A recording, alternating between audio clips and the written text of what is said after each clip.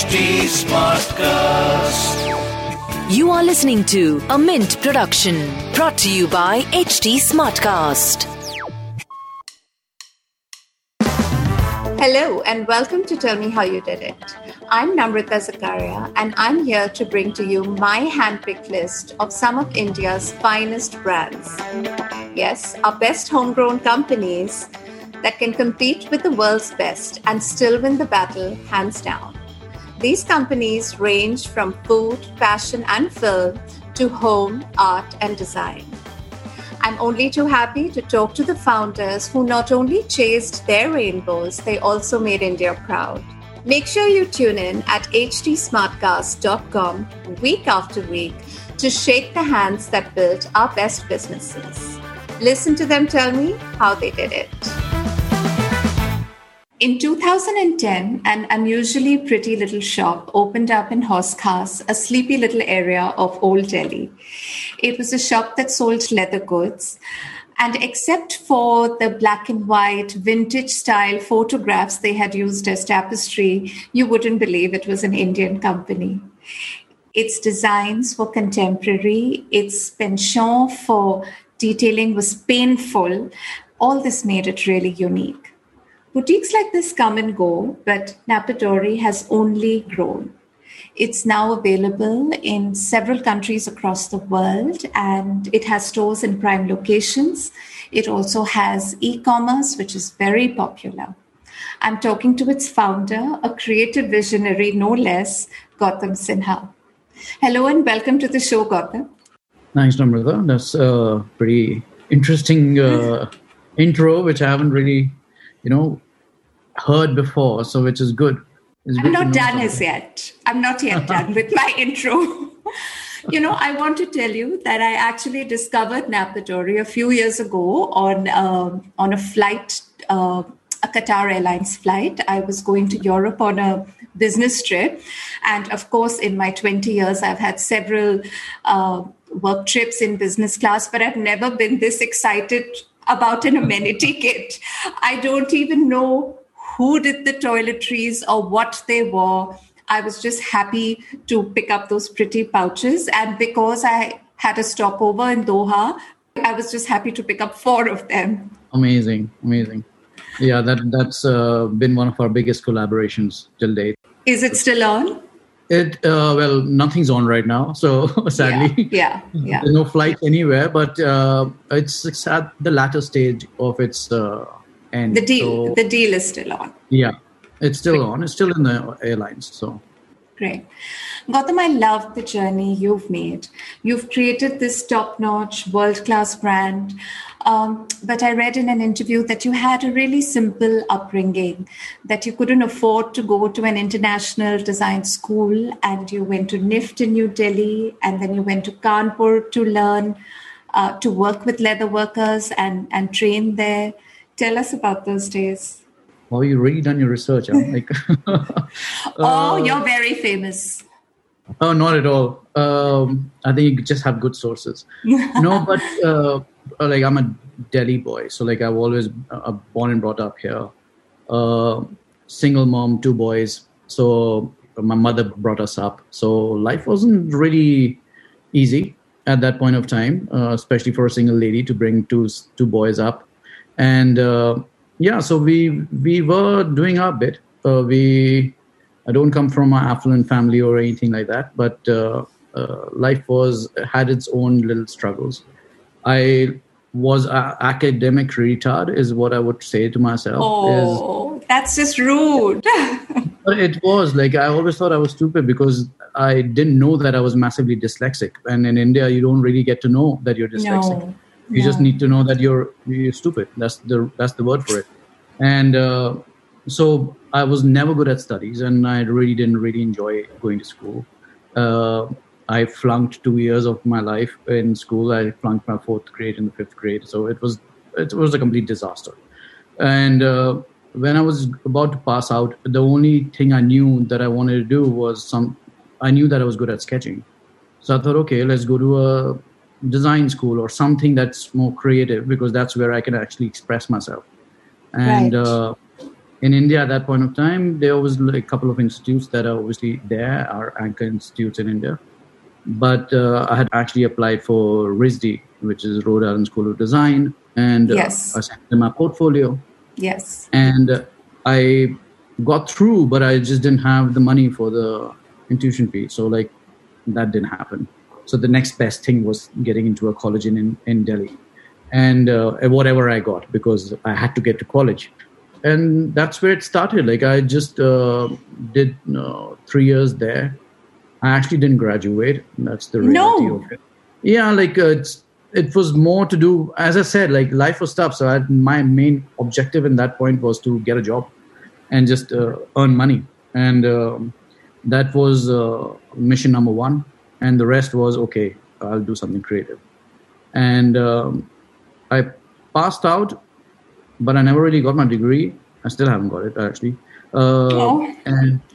And I started working in a company which used to do Christmas ornaments. And I just suddenly got a job there, and I took it, whatever came my way. And they were making bumblebees and daisies and Christmas hangings for the German market. It was a tiny little company in Nizamuddin. And I started working there, and I started enjoying what I was doing. It's the first time in my life I was actually expressing my own creativity, which was refreshing because, you don't get to do that. And it was like a hobby that was a job, which was like working out perfectly for me. And, but you can only make as many bumblebees and daisies in 2 years. I worked there for 2 years and I got fed up, but it taught me a lot. It taught me how export house works and a business works. And I was very inquisitive about things and how to make an invoice or how to make a product sheet. And I learned the ropes there. And after that, I just didn't know what to do after that. Like took about a 6 month sabbatical of sorts. And when I say sabbatical, I was jobless. And eventually leather just happened. It wasn't something that I was really seeking or trying to build something in that zone, but it just happened. It came to me rather than me finding it. And an aunt of mine. It's such an inspiring story because, and I'm going to say this, I've seen many companies being set up by people who come from legacy money. It's almost like this hard Scrabble start doesn't exist for them. It's almost like they're given this play around money to burn. How would you have done things differently if you had, let's say, unlimited resources? Oh boy. Did you ever think about it? Yeah, I honestly, yes and no. I've really never thought about it. I started this with the fact that I didn't have anything. I was like, honestly, Namrata, I was like turning 31 almost at that point of time. And I had like 3 or 4 lakh rupees in my pocket. And I was not in a happy place. And, I was like, my life's passing by and I've not really done anything. And I've been working for companies and I need to do something on my own. And I will give it a shot.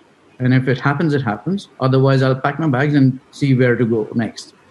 And that's how Napadori actually happened. And it was just for me to vent out my own frustrations and my own creativity in a way and channel it in a way. Yeah. And you were saying how leather came to you, how you arrived at leather.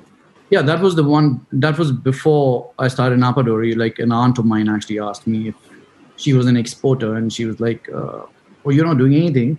So some buyers of mine are coming from Denmark, and would you like to make some belts for them?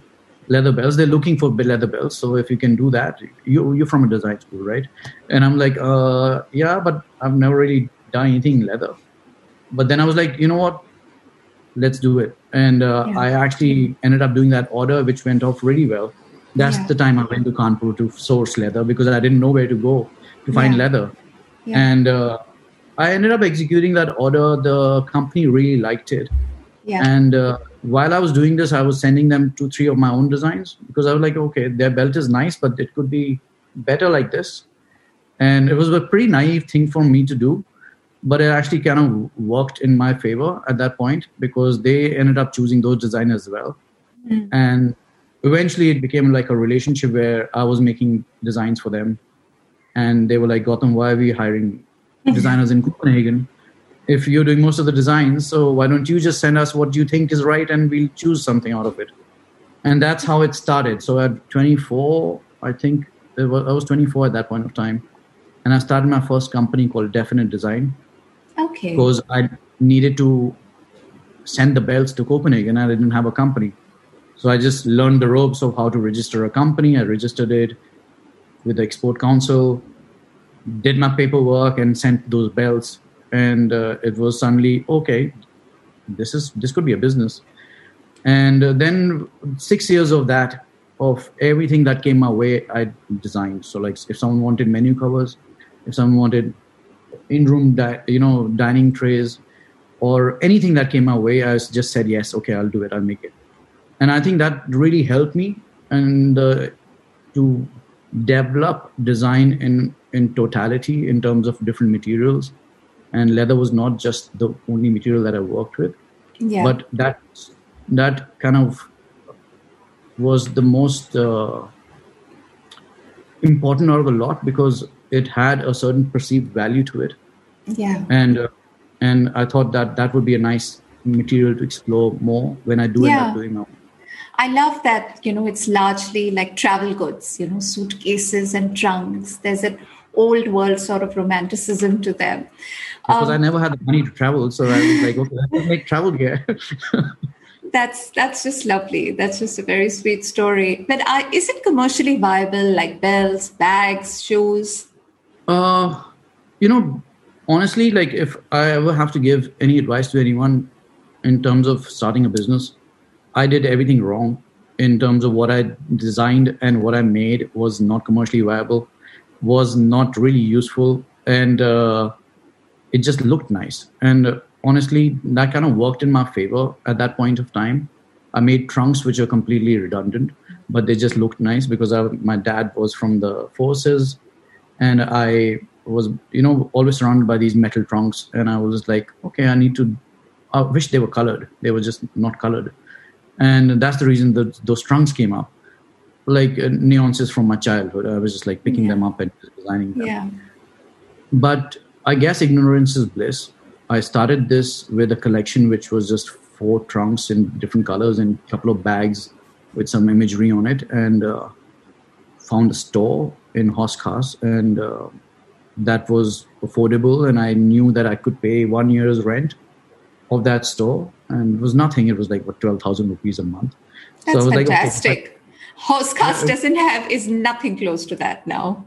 But it was a scooter garage, so it wasn't really a store. Oh. It was under someone's staircase, like a little scooter garage that I started in. So it was expensive for a little tiny little hole like that. But I was like, you know what? Like if I can't afford to spend 170,000 and make that money in a year's time, then I'm definitely not in the right business.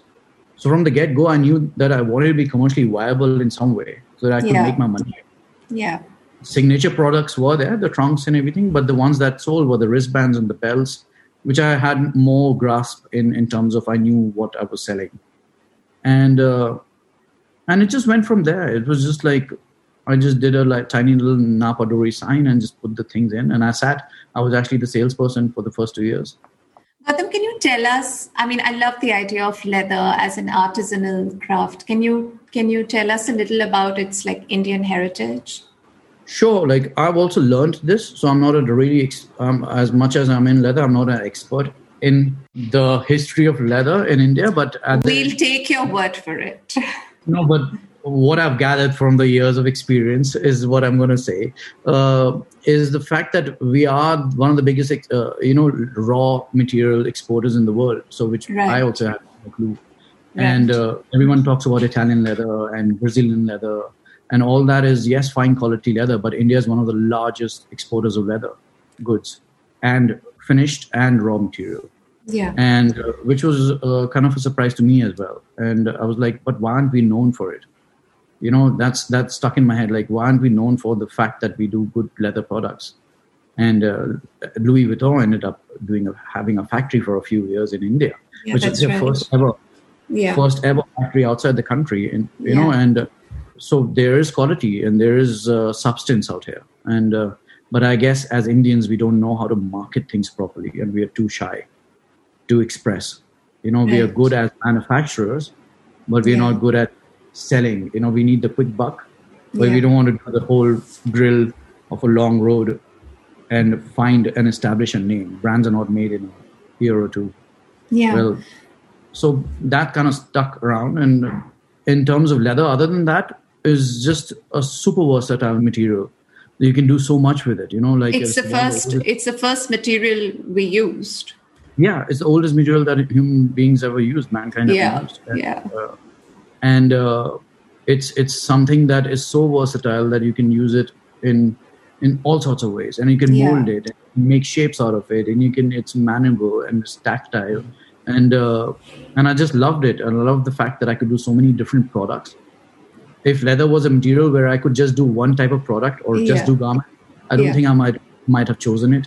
Yeah. But in leather, you can do so much. You can make furniture, you can make clothing, you can make all sorts of things. Accessories, yeah. And I always argue that, leather is actually one of the most sustainable products. It's so long lasting, a good quality item can last you for generations. You've said to me you've got some ethical sort of certification. Do you want to elaborate on that? So, when I started this, I obviously didn't know much about certain things. And over the years, we have obviously been mindful on how we want to go forward as a brand. And we do have certified tanneries that, do leather products and raw material within India. And we have another factory in Calcutta which does eco leather, which is, I think, we are one of the only few companies that are using it. What is eco leather? Eco leather mainly means it's obviously coming from the right sources. It's certified. Along with it, there's no chrome that's been used in it, which is very harmful in terms of producing. And chrome is a chemical product which is used in processing raw leather. Okay. And it's environmentally friendly. It's biodegradable. It's the closest form to pure product that you will come to. And a lot of European companies use eco leather, but I don't know how many Indian companies are using it. I can't talk about others. But because it's expensive as well. And it's veg dyed and vegetable dyes and all those things are part of it. And so we started using that in our product line and introducing it. Hence the product cost went up. Things like that happened. And but then we were like, let's just keep it at that level and just go forward from it and see how it goes. And obviously we have now expanded into a lot more other things. So it's good. Also, Cafe Dory. You recently started Cafe Dory, which is a wonderful experiential sort of idea. Come to our beautiful shop, look at our, beautiful old world things in it, just sit down and stare for a bit. But restaurants, cafes are a completely different vertical. So was this a bit of a risk? Yes, a massive risk. It wasn't easy, but Cafe Dory was in the mix for almost 2 years before it actually happened. I'm a massive coffee addict. I can't do without 6 cups of coffee in a day, and I absolutely. That's not on. That's not even healthy. I know, but it is what it is. I'm allowed to have one vice. So Cafe Dory was meant to be just a cafe, like a tiny little coffee shop. Yeah. But when I saw this space, which was where our first cafe was made in Dhanmel, it was a warehouse. And it was a massive space. And we thought, okay, why? Let's make our atelier and our factory within this space, and let's have a little coffee and the people can come and experience it. But it just took over and it just morphed into something bigger than what it was. And we made a all-day dining cafe where we have an extensive menu, pan-European menu. And I just did things that I liked. So coffee, I'm big on breakfast, so eggs, and just roll with it. Make all sorts of egg Benedicts and frontings, Turkish eggs, whatever you want. And I was telling my team, let's start it at 7 a.m. And reality obviously hit that Delhi does not wake up. Mm-hmm. And then we had to change our timings. But we've learned over the years, and I think it's done pretty well for itself. And as I said, it's morphed into something bigger, but it was more to do with letting the customer come in and experience the space and the product, but not selling the product, which is really important. So I always tell my team, don't sell the product, sell the experience. Yeah. Because if you can do that, and if you can resonate in someone's head after they've left the store, is a win for us. So if you come in, you're surrounded by design, you're surrounded by things like decor, and it should make you smile and make you feel that you belong there. And if that's a win for us. So if I can do that, and that's why we take how we do our stores really importantly, like how the customer experience is supposed to be. Because you can shop online if you have to, and the world's shopping online. We all know it right now. So how do you retain your customer base and how do you make things more tactile is very important. And I don't think retail brick and mortar is going anywhere. So just that's my take on how things are right now. And I keep hearing things that, okay, everyone's going online. And yes, they are, but you can't live your life online. You have to go out. You have to experience things. We are human beings. We need physical touch. We need tactile environment. And it's important, and it will come back, and we're kind of gearing up ourselves at least when it comes back. Yeah, I love how you run a business emotionally, logically, emotionally, personally. Instead of just following the herd, you just listen to your heart and your tastes, I think. Yeah, I think it's kind of worked in my favor. I've always been kind of, my team always says, Gautam, we're not doing this, and this is what's trending right now. And I'm like, yeah, but it's trending. That means it'll go away. So you need to understand trends don't stay. Yeah. But if you do a classic product, it will stay. So let's engrave that in the customer's head that we are here to stay. And if they know that we are here to stay, they will keep coming back. That's fantastic. And that kind of resonates in the products that we come and the designs that we come out with. So show them nostalgic value. So you were talking about customer experience. Has the Indian customer changed or evolved in any direction in the last decade? Oh, for sure. Tell me how. Well, a true example is Napadori. I would not be able to exist in India if the customer base was not evolved enough. And that is a true testament on how mature the Indian customer is. And we don't give them enough credit for what they are. Like we always say, oh, international brands, and we'll go outside London and we'll get things from there, and Indian people just want to shop abroad and da-da-da. But they've never had the opportunity to experience things back home. And if you can't evolve and teach people around you, you need to show people what they want. People are very fickle. And if you can crack that model, then you're in a good space. And I think the younger generation is a lot more prouder to be Indian, which was not the case about 10, 15 years back. And that's the sad fact. And now it's changing. The younger generation is proud to be Indian. The younger generation wants to carry an Indian brand, and they're proud to showcase that, which is a amazing transformation from how we were and how we are, and how we are proud to be who we are. And I think that's helped brands like us evolve and be proud to be Indian as well.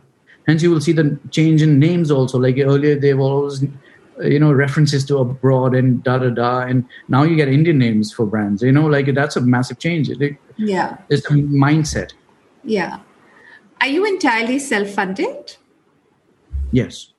If you were looking for investors, what would you expect them to do for you? Leave me alone. Just give me money. What role would you want them to play? I think so. I've seen a lot of brands take money and grow really fast and evolve into big brands, and some of them are success stories, some of them aren't. And this is my life, so it's very close to my heart. I came from nothing. I've started this. I still don't have any money in my bank, but I know that I have something that I can call my own. And it's evolving. It's going to a direction but it's brewing at the same time. So I need someone who might come in, give it time to brew, because I think a lot of people it's an Insta world, and Insta world kind of works in all sorts of facets. And I think if I find the right partner who understands how brands are made, and if you're trying to create a legacy or are you trying to create a quick buck, which is very different things.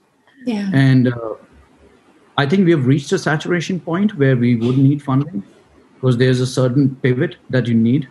Yeah. And I'm mindful of that. Right? It's not that I'm completely emotionally attached to certain things, but at the same time, I do understand the fact that the brand needs to grow organically as well. And if we find someone who understands all these things, yes, it'll be a good partnership. Someone who can add things to the brand rather than money. Yeah, fair enough. How has COVID changed the game for you? I mean, I know it's been hard to maintain some stores, but what is different now with Napadori from 2019? Well, it's been hard. It's been really hard for a self-funded brand like mine. We work from month to month, and we pay the bills, and we go forward, and we take small steps. We take them, but we take, there might be small steps, but we take solid steps. Yeah. And it's been really hard. And we've shut 3 stores over the last year and a half. And my first store, Hoska store, actually shut, which was very emotional. But it's made us understand certain things about where we were going wrong as well. And I'm not talking about online or us being online, because I think we were in that game a lot before COVID hit, which was good from our end. So we knew how online worked, and it was not something that we were learning at this point of time, and we were scattered and trying to get online. So we were pretty systematic in terms of how we handled it. But obviously money is a massive part of a brand and growth, and it's really hurt us in a big way. But we are there. We are still exploring new stores, and we are still exploring things. I've told my team we just need to keep moving forward. It will pass. Everything passes. But how did e-commerce work for you in the last year and a half? E-commerce, obviously, business has picked up a lot more than what it used to be. It's gone fourfold. And we have obviously created our own in-house team to do things, and we are pushing that forward, obviously, like any other brand, because we need to make sales. But I honestly feel brick and mortar, as I said before as well, is something that is going to stay forever. It's not going to go anywhere. So we need to focus on both. So we can't completely neglect the stores that are shut right Fair now. enough. Yeah. And we need to reactivate them. So as much as we are focused on e-commerce right now, I've been telling my team, let's focus back on the stores and how we can make it more accessible for people when we open. And that's what we're focusing on. Where do you see Napadori 10 years from now? What's your next decade going to look like? Unlimited resources. I'm giving you unlimited resources. Oh, then I don't know. Unlimited resources would make the story very different. But we've stepped outside India, which is good. We have opened a store in London.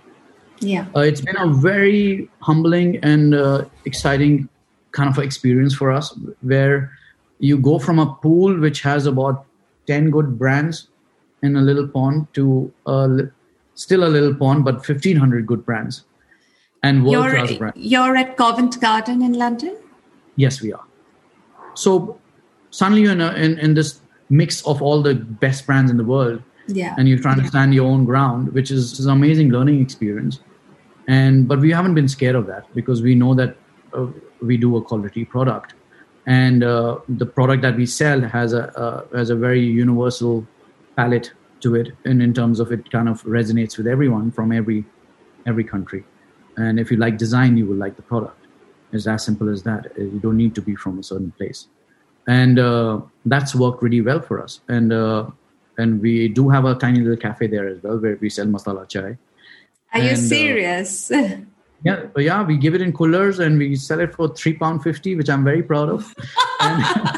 Give it back. Yeah, give it back to the English. I shouldn't be saying this online, but we're selling our tea there, and it's doing really well. And it's actually not a premix. We actually ground it and make it actual masala chai. And our management out there is really, really sweet, and they're handling it. And all the girls have learned from.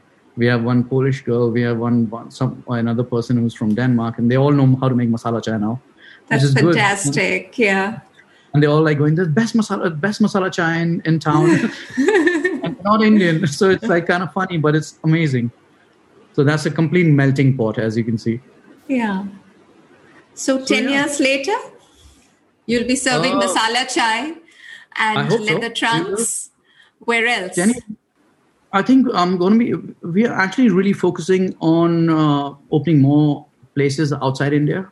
It's been a good experience. It's honestly the reason, and I'm being very truthful right now, it's just easier to do business there. And it's so difficult to open a store in India and get hassled by 10 other elements which are not related to your business. And out there is very systematical, and which is what I love. It just makes my life a lot simpler. And I'm like, if I'm paying the same, rentals in India are not cheap. And if I'm paying 30% more, I'd rather pay 30% more and get something where I don't need the headache of certain other elements, which you know what I'm talking about. And fair enough. And that's the reason. That's one of the reasons. But other than that, I think the brand is got a really European, Scandinavian kind of vibe. So we are kind of focusing on Scandinavia, maybe Copenhagen or Helsinki. And to see, and we're exploring opportunities there and seeing if we can take the brand over there. States, obviously, it hasn't been on the radar. It's too far for me at this point of time, and I don't have the funds. It also requires scale, right? America is a giant. It is a completely different, it's like a juggernaut of sorts. Like if you go there, you need to be completely geared up for what you're getting into. And if you are a hit, then you don't want to lose that opportunity as well. Yeah. You can't go unprepared to the US. And though we do sell at Anthropology and we do sell at other places, but still, if we do end up opening a store, I know exactly where I want my store in New York, though, in which street, what corner. So I've figured that out. I'm going to manifest it and see if it ever happens. But it will happen. At this point of time, it's focus India and focus in Europe. So, and 10 years, I think, have a lot more locations and evolve as a brand. And I think it needs to evolve. Napa Dori is still non-mature. And we always have benchmarks of all these European brands, but no one understands that they've been there for about 100 years. And so we're a speck in the entire thing. So we'll get there, though. Gautam, I love your company. I love what you're doing with it, and I can only see it go onward and upward. So congratulations, and thank you so much for taking the time and chatting with me. Oh, it's been a pleasure. It's always fun to talk to you. If you enjoyed the show or not, write to me on Instagram, Twitter, or Clubhouse at Namrata Zakaria. You can catch the video podcast on the Lifeman channel on YouTube. For updates on Tell Me How You Did It, follow us at HT Smartcast. We're on Facebook, Instagram, Twitter, and Clubhouse. To listen to more podcasts, log on to htsmartcast.com or suno naye nazariye se. This was a Mint production brought to you by HT Smartcast. HT Smartcast.